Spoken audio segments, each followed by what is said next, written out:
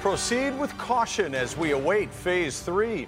There's a lot we can do, but we have to be careful. An encouraging update on COVID infections, even as pandemic fatigue sets in. House fire homicide. Further investigation led us to the discovery of 2 additional bodies inside the home. The disturbing mystery of how it started. Attention, this is the Vancouver Police Department. And breaking up the viaduct demonstration. Our officers did ask them if they would leave the area. Black Lives Matter! The arrests that followed a weekend of disruption. You're watching Global BC. This is Global News Hour at 6.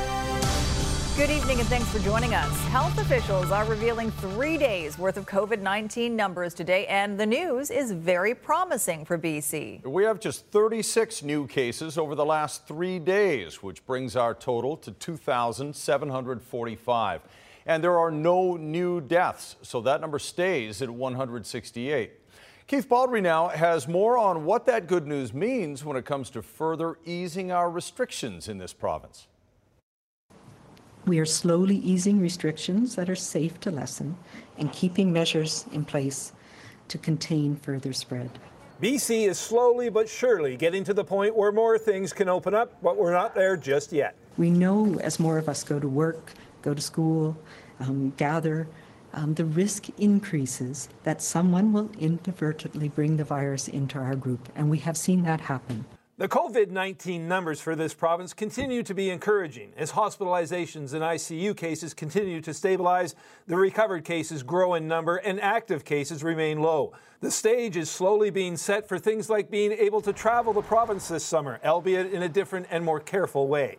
We'll be looking at transitioning around travel, around safe travel within BC. We want people to experience BC, to travel within BC, but to do it in a way that doesn't put undue burden on the place that you're going. But there remain areas of concern, such as the Holy Family Long-Term Care Ward in southeast Vancouver, where more than a dozen residents have tested positive for the virus. Right now, the investigation continues. We're making sure that everybody is being assessed. In this case, it's become apparent that there have been a number of residents, and we know that, as well as other staff who have been affected as well. One of the most frequently asked questions remains when access to long-term care homes will be granted to residents' families. The answer is not soon. We have to accept that if the more people that we allow into long-term care homes, the risk again goes up that somebody will inadvertently introduce the virus into that care setting. All right, the numbers are encouraging in BC, but Keith Baldry joins us now with some information, Keith, that's not the case around us, and we need to keep an eye on that, right? Yes, BC is very much have our own type of pandemic. Our numbers are not like a lot of other places. I mean, around the world, Brazil, the United States, India, and Russia are just skyrocketing, and many American states are as well. But look at what's happening with our neighbors, both to the south and to the east. Washington State, the latest number continues to be troubling. 324 new cases in Washington State today with 4 deaths. In Alberta, 386 active cases compared to our 182. Edmonton, which really had no COVID for a long time, active cases there have gone from 58 to 149 in just 3 weeks. And if you just want to go on the internet and check out what's happening in the United States, Chris, the number of cases are just skyrocketing in so many jurisdictions around the world. BC very much remains sort of this oasis of calm when it comes to fighting COVID-19. But as Dr. Barney Henry points out daily at these news conferences, that can get away from us very quickly, which is why we're slowly coming out of phase 2 and into phase 3. And that's going to happen soon, but she won't quite name a date on that yet. But we'll be talking to her again tomorrow, obviously, at our daily briefing with Health Minister Adrian Dix. All right, we're all eagerly anticipating it for sure. Thanks very much, Keith. Right. Now, some troubling new information on Canadian attitudes about COVID-19, just as BC health officials consider further opening up the province. An Angus Reid survey finds Canadians are less strict now about following safety protocols, especially among young people. Aaron MacArthur has the numbers. Doesn't quite look normal. Fewer people out, a lot of masks on, but it is busier. According to a new poll conducted by Angus Reid, people are starting to slip. We're noting just a really distinct level of fatigue. The numbers showing a public fed up with isolation. Just 36% of people polled still maintaining isolation as rigorously as they were earlier in the pandemic. Whether it's washing our hands for the full 20 seconds or whether it's remembering to keep that distance, people are starting to let things slide just a little bit. Reopening too quickly or too broadly can have devastating consequences. More than 20 U.S. states are now seeing surges in caseloads, including California, which is seeing more than 3,600 every day. This is all coming at a crucial time in BC. The public health officer contemplating a step up in the reopening plan. We have not let the easing of restrictions allow us to think that the hard work is behind us, because it most certainly is not. While health officers are being cautious, the public less so. The Angus Reid poll says people's concern about catching COVID has dropped dramatically. And 51% of Canadians think the worst of the pandemic is behind us. The age group most difficult to reach, 18 to 34-year-olds. It is easy sometimes when we are in this place that we're in to lose sight of the fact that this pandemic is far from over. Returning to normal has been the question on so many people's minds. But any return to normal is much farther away than many might be willing to wait for. Aaron MacArthur, Global News. The Trudeau government is putting together a plan to extend one of the key COVID-19 benefits ahead of a parliamentary showdown on Wednesday. Early today, NDP leader Jagmeet Singh said his party's support for a vote on a key spending bill was contingent on the government extending the CERB benefit program. We believe that there needs to be an extension of CERB, that it's not acceptable for millions of Canadians to not know what's going to happen, and we want to find a way forward. Even with economy reopening, we know there are many jobs that aren't going to be coming back in the short term, and that's why we are looking at continuing to help people who are on the CERB who can't find a job. The $2,000 per month benefit was set to run only for 16 weeks, and it's due to max out very soon for millions of Canadians. Last week, the parliamentary budget officer said extending the maximum number of weeks to 28 and extending the program through to January 2021 would cost nearly $58 billion. Well, starting today, if you are taking a BC ferry, you have to bring your own face mask. The new measures apply to any sailing that's 30 minutes or longer.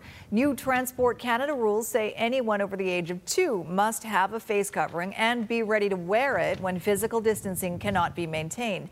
Customers will be asked if they have one prior to boarding.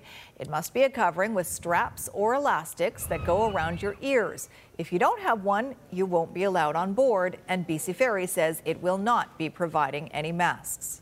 Despite explicit instructions from Dr. Bonnie Henry that nightclubs won't be reopening until Phase 4, a number of those clubs are getting ready to get back in business anyway. They argue that with COVID precautions in place, they can safely operate under Phase 2 rules. Brad McLeod reports.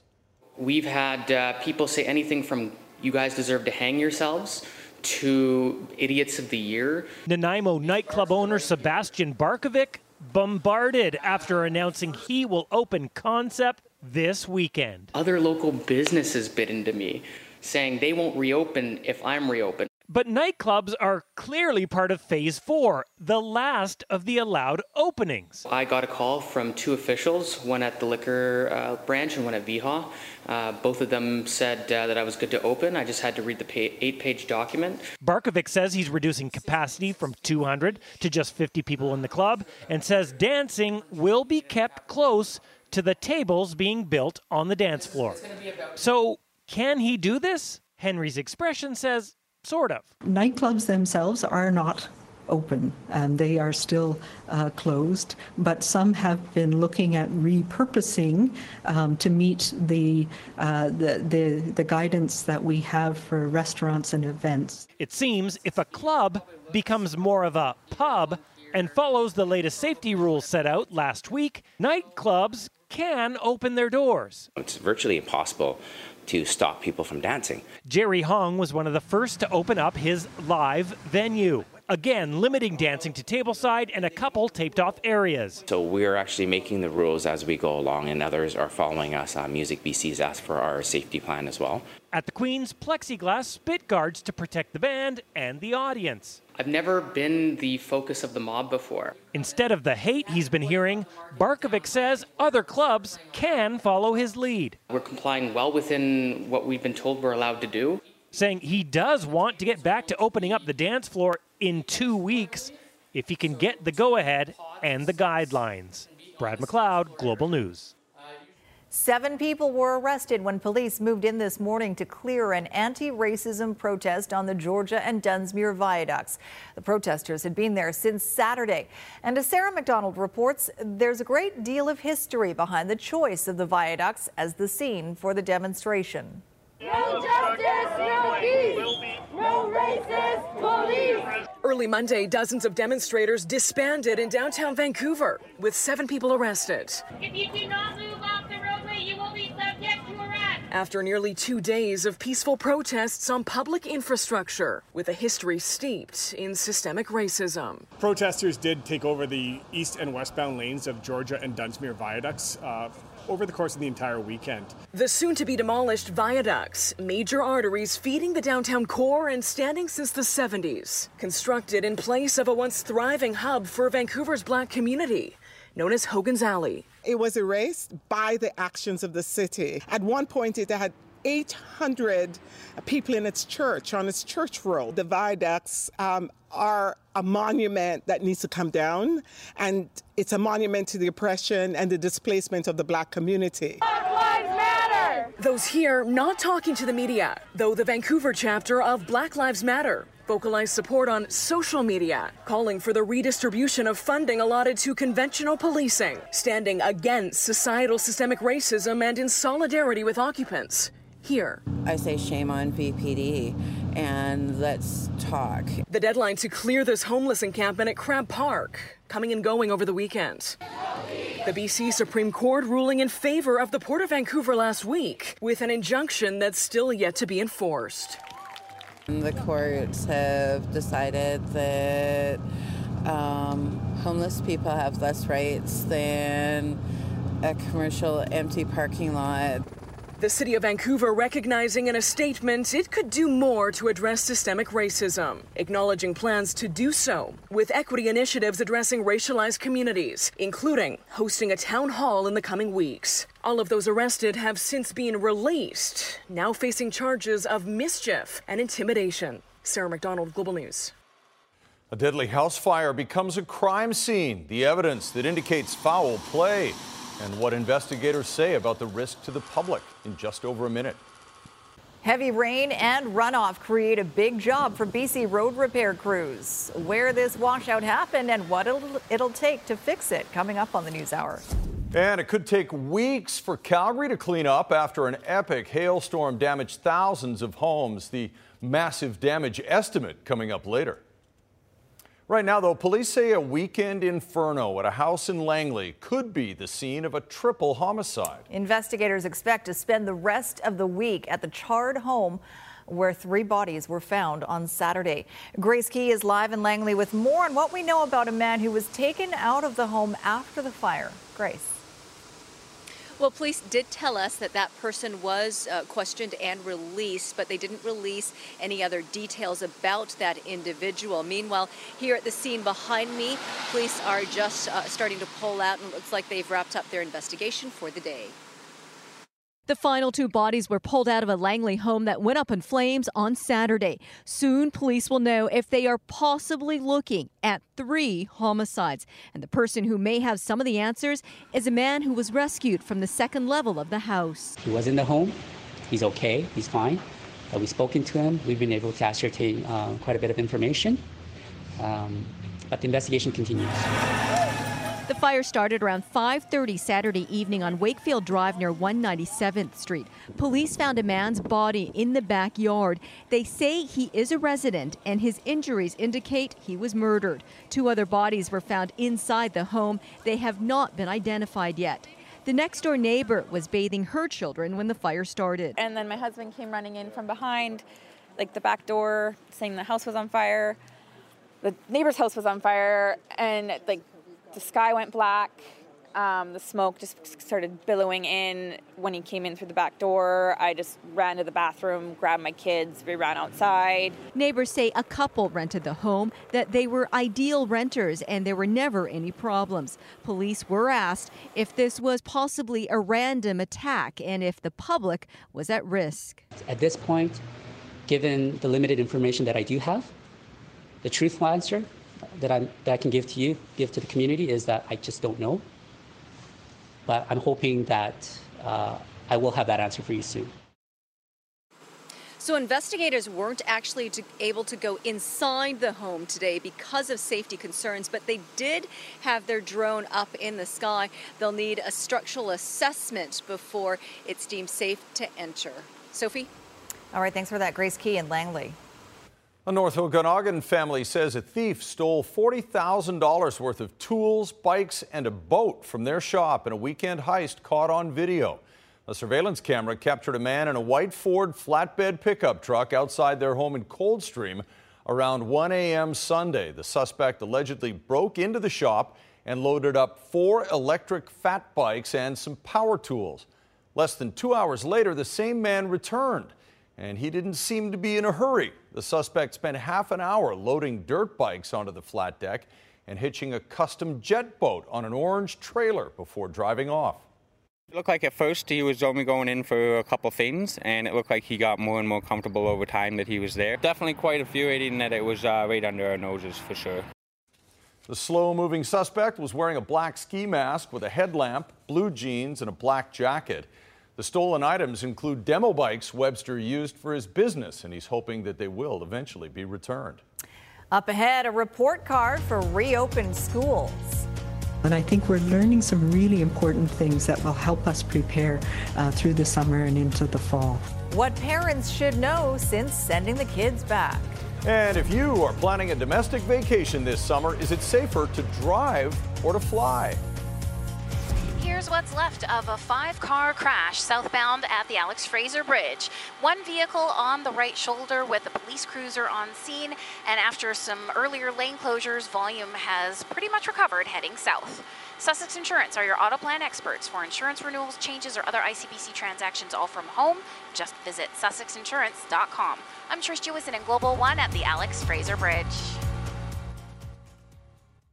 Trans Mountain has its pipeline up and running again less than 2 days after a spill of as much as 190,000 liters of light crude in Abbotsford. The company says the spill was contained to its land and has been cleaned up. But as Ted Chernecki reports, that's not easing concerns over the potential lingering environmental damage.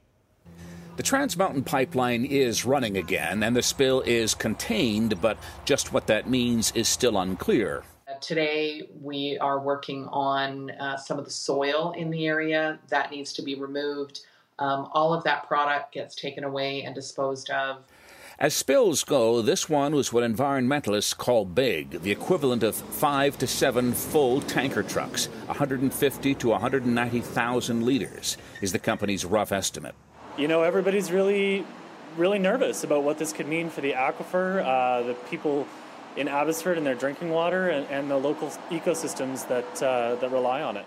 Very close to this spill, there's a plaque at a rest stop on the Trans-Canada Highway. It describes the history of Sumas Lake, a large, shallow body of water that was drained in the 1920s without any consultation with First Nations. The white immigrants that came in, the goal of why they came was to set themselves up on their own farm and to run it as a family farm. Today, various canals channel that water out of the region, but there rests below the surface a large aquifer, used in some cases for drinking water, that is now at risk of contamination.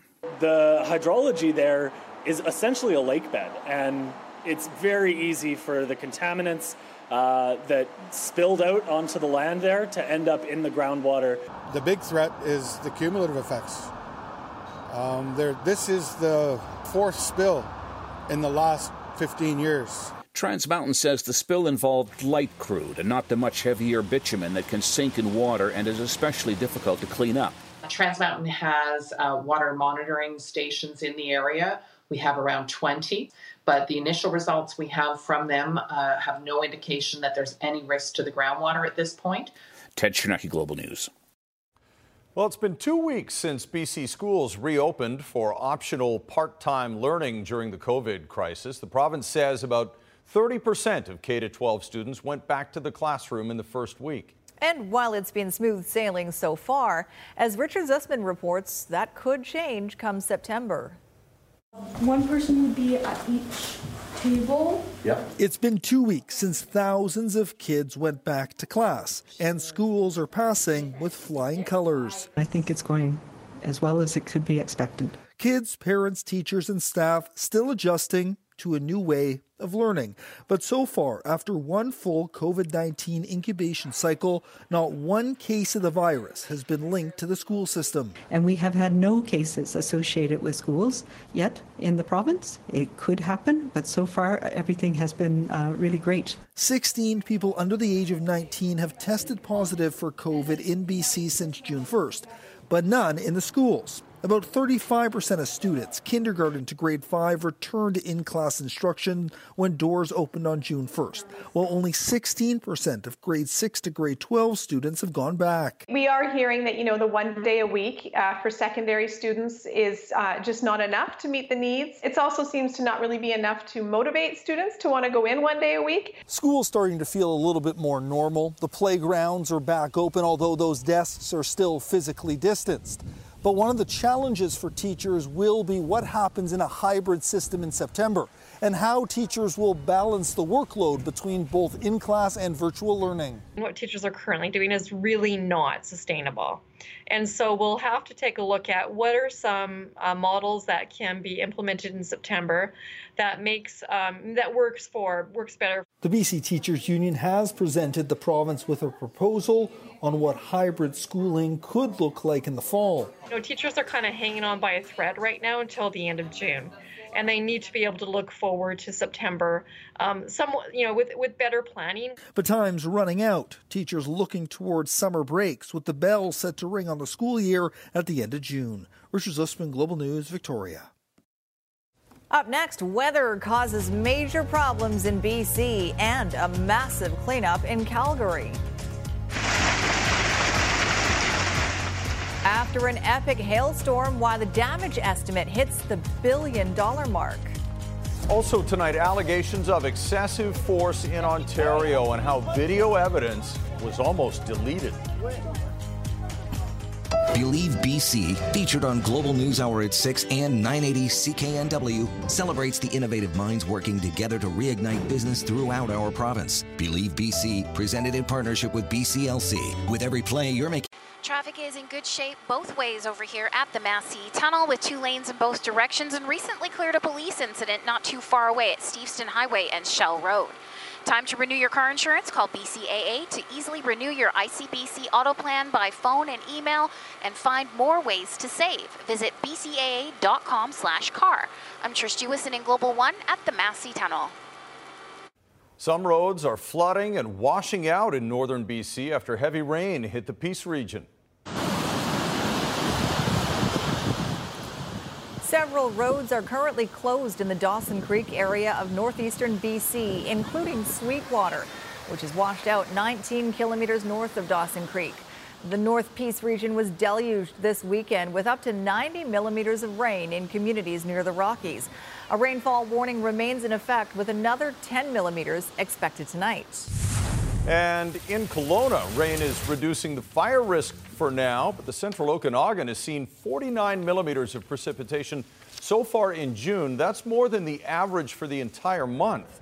More rain is causing heavier flows in Mission Creek and higher water levels. Okanagan Lake is now sitting at 22 centimeters above full pool. It's not really clear with the rain that we've had over the weekend and over the coming wet days how long the lake will stay at this level or if it'll continue to creep up a bit. That reduced the rate of snowmelt up in the upper reaches, and so that really has a positive effect on making sure that Mission Creek doesn't exceed its capacity. And we're getting a better understanding of just how much damage was caused by a weekend hailstorm in Calgary. City officials are predicting it could end up being one of the most expensive disasters for insurers in Canada's history. Global's Blake Law reports. The storm came through fast and furious. Hail, some the size of tennis balls, shattering windows and vinyl siding on homes. Looked like big bouncy balls getting dropped from a 10-story building or something like that. Storm drains were clogged, the resulting floodwater swallowing up entire vehicles. Oh my God. And then he told me, oh, it's starting to hail. And I said, oh my God, it's just a normal hail. We have it all the time, right?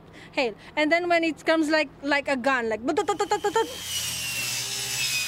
Entire neighborhoods in northeast Calgary now cleaning up in streets that look like war zones. You drive down every street and there's shattered windows and pieces of siding missing out of houses, and it's tragic.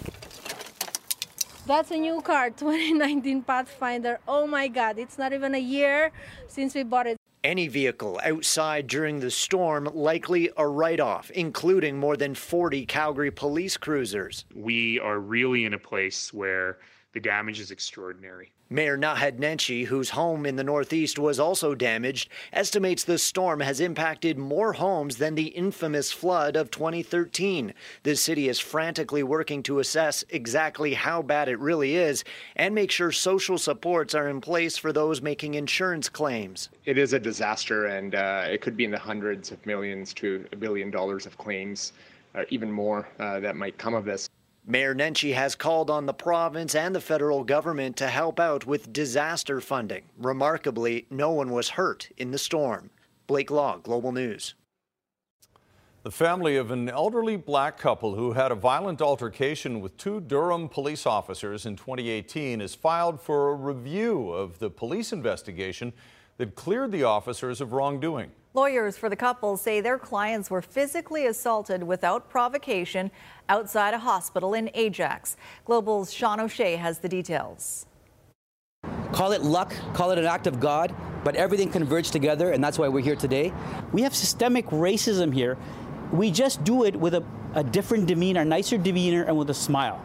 That's what we do, and then we cover it up. Lawyers say it's a case of police going too far, involving 2 Durham officers and a black couple in their late 60s outside Lakeridge Hospital in Ajax in October 2018. Livingston and Pamelia Jeffers went to hospital after Pamelia didn't feel well. They spent several hours there, and lawyers say they had a doctor's permission to go home. They did not have a weapon. They were simply trying to leave the hospital. That's when they had this interaction with the constables. Police acknowledge Mr. Jeffers took 4 elbow strikes to his head and suffered cuts to his face near his eye. Lawyers for the Jeffers say his wife was also roughed up. Hospital records show a psychiatric assessment requiring her to stay was issued 2 days after the struggle with police. This is only happening because we have white witnesses. This is only happening because we have a recording. Those 2 witnesses say police went too far with the couple and by demanding the video they shot. If I'm not going to delete the video in front of them, I'm going to be arrested and charged. They did as they were told, but had emailed the video first. We were glad that we did send it off and we didn't just listen to them and delete it, because if we just listened to them, where would we be at this point in time? This injustice, what keeps being played out throughout the communities, really needs to stop. The case was investigated by neighboring York Regional Police, which found no wrongdoing, except that the officers didn't tell Jeffers he had a right to counsel. Jeffers is facing no charges, nor are the officers. The only time it's substantiated, it's going to be if somebody's found dead and there's video recording that, then it'll be substantiated. None of the allegations have been proven in court.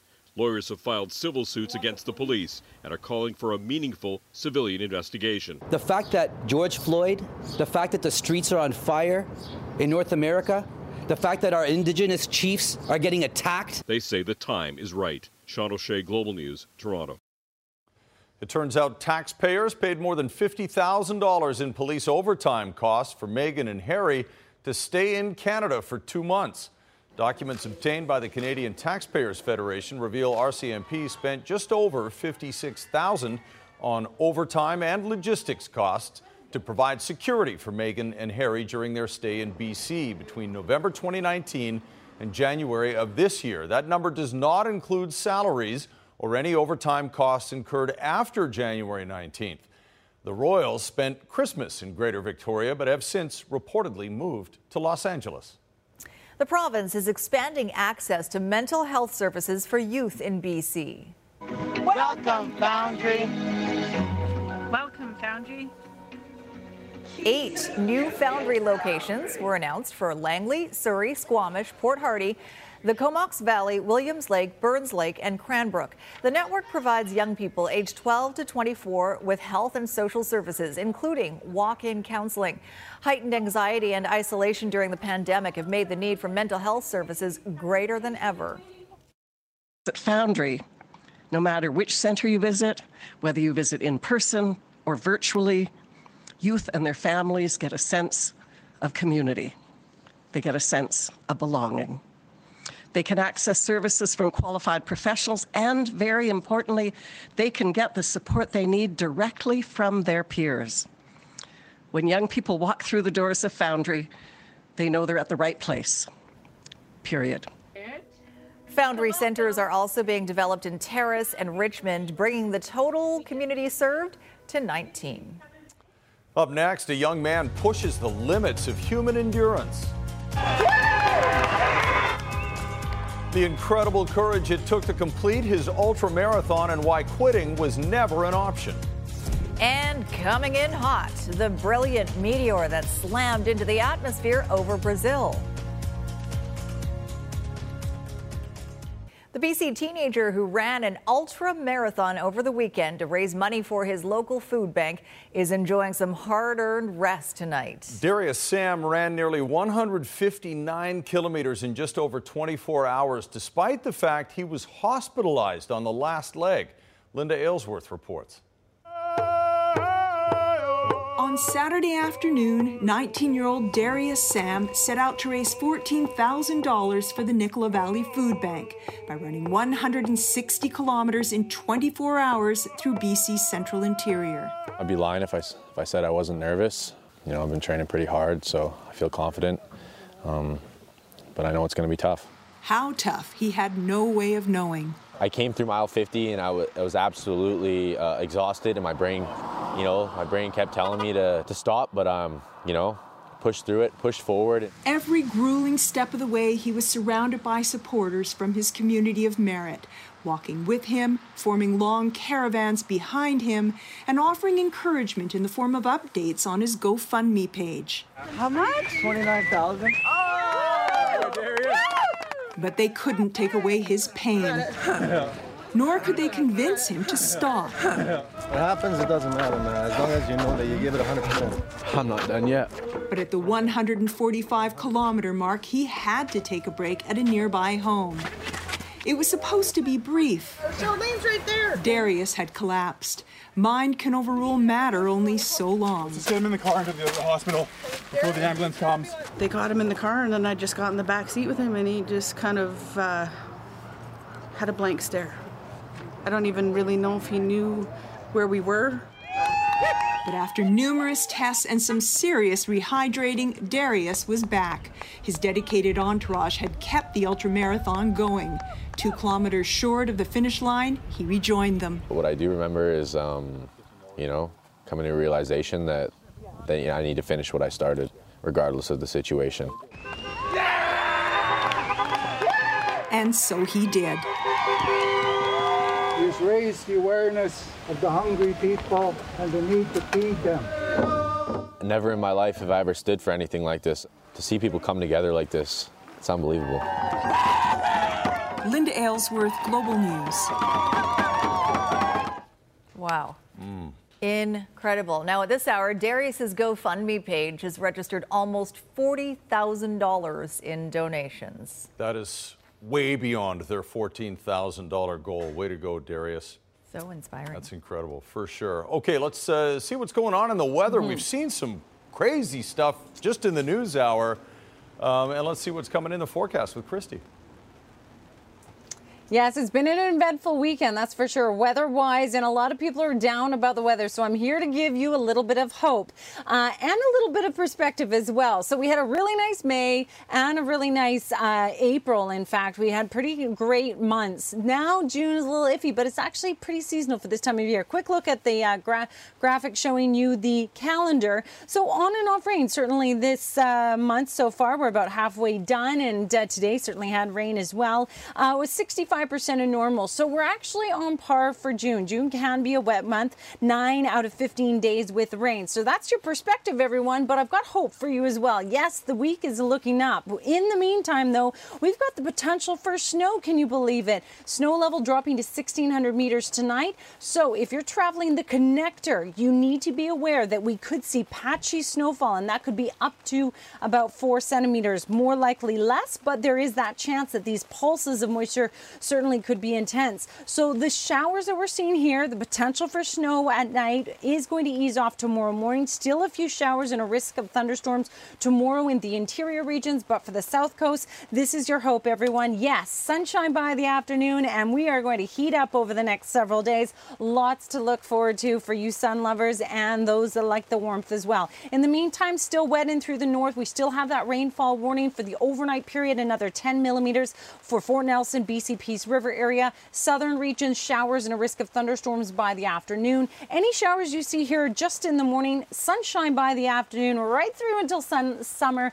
Yes, there's a chance of some showers on summer, the first day of summer, but we'll refine that as we get closer. And here's your Central Windows weather window, which is a beautiful, calm morning this morning on Boundary Bay. And it isn't that bad to have rain. We just don't want it all the time. Not for the entire month of June, no, so. Thanks, Christy. A mesmerizing meteor caught on camera soared over the coast of Brazil. The fireball streaked through the sky Sunday night, captured by the Heller and Young Space Observatory. It entered the atmosphere at 100,000 kilometers an hour before breaking up. No word on whether any of it hit the ground. Went out in a blaze of glory, just like the MLS season. Well, we'll find out if that's ever going to get going again with Squire and a look ahead to sports. Well, they say they're going to have their tournament at Disney World, but Mickey can't come because they'll be in a bubble. The Whitecaps got to hold a regular practice today because of that tournament coming up for the first time in months. To play real normal football, the game we all love. So yeah, it was definitely a good day.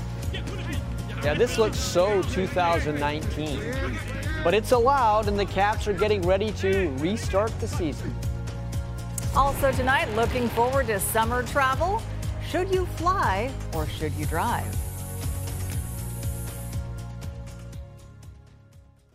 All right, Squire. Yes. MLS coming back? Well, yes, they're going to have their little tournament next month, and that means the Whitecaps are back. And when they first actually came back to their training facility to work out, they all kind of looked like kids with no friends around, kicking soccer balls by themselves. But with the league holding that restart tournament next month in Florida, practice now looks a lot like the practice we saw back in February, with more social and less distancing. Man, it's a good day. Everybody was excited. I think guys went out like 20 minutes early today just to get 5v2 going, just being back on the field with each other and really feeling like we're back at it. It's a good day. A good day in the first full day of training for the Vancouver Whitecaps, and that's all of the Caps on the entire pitch at the same time, no masks and no social distancing for the players. Feel good, man. I think everyone was looking forward to this day, finally being able to play the ball to each other, to play real normal football, the game we all love. So yeah, it was definitely a good day. Prior to full team training, every player underwent temperature checks and COVID testing procedures. Players and personnel had to pass 2 previous COVID tests to attend training. From here on out, players will be tested 3 times a week, all paid for by the Whitecaps organization. It's been a long 3 months to get to this stage. Uncomfortable to say the least, but it's a small price to pay in order to be back on the field. So I don't think any of the guys like the testing, but we know we got to do it right now. The mental side of it is what was almost the most fatiguing. Just not being able to see your teammates, not being able to see your friends, not being able to be in a team atmosphere, not being able to come to work today or on a daily basis. It was tough mentally, and I think we, as the Whitecaps, as an organization, did a great job of keeping everybody involved, keeping everybody in that team environment, connecting through WhatsApp, connecting through Zoom, every platform we could to keep this family tight.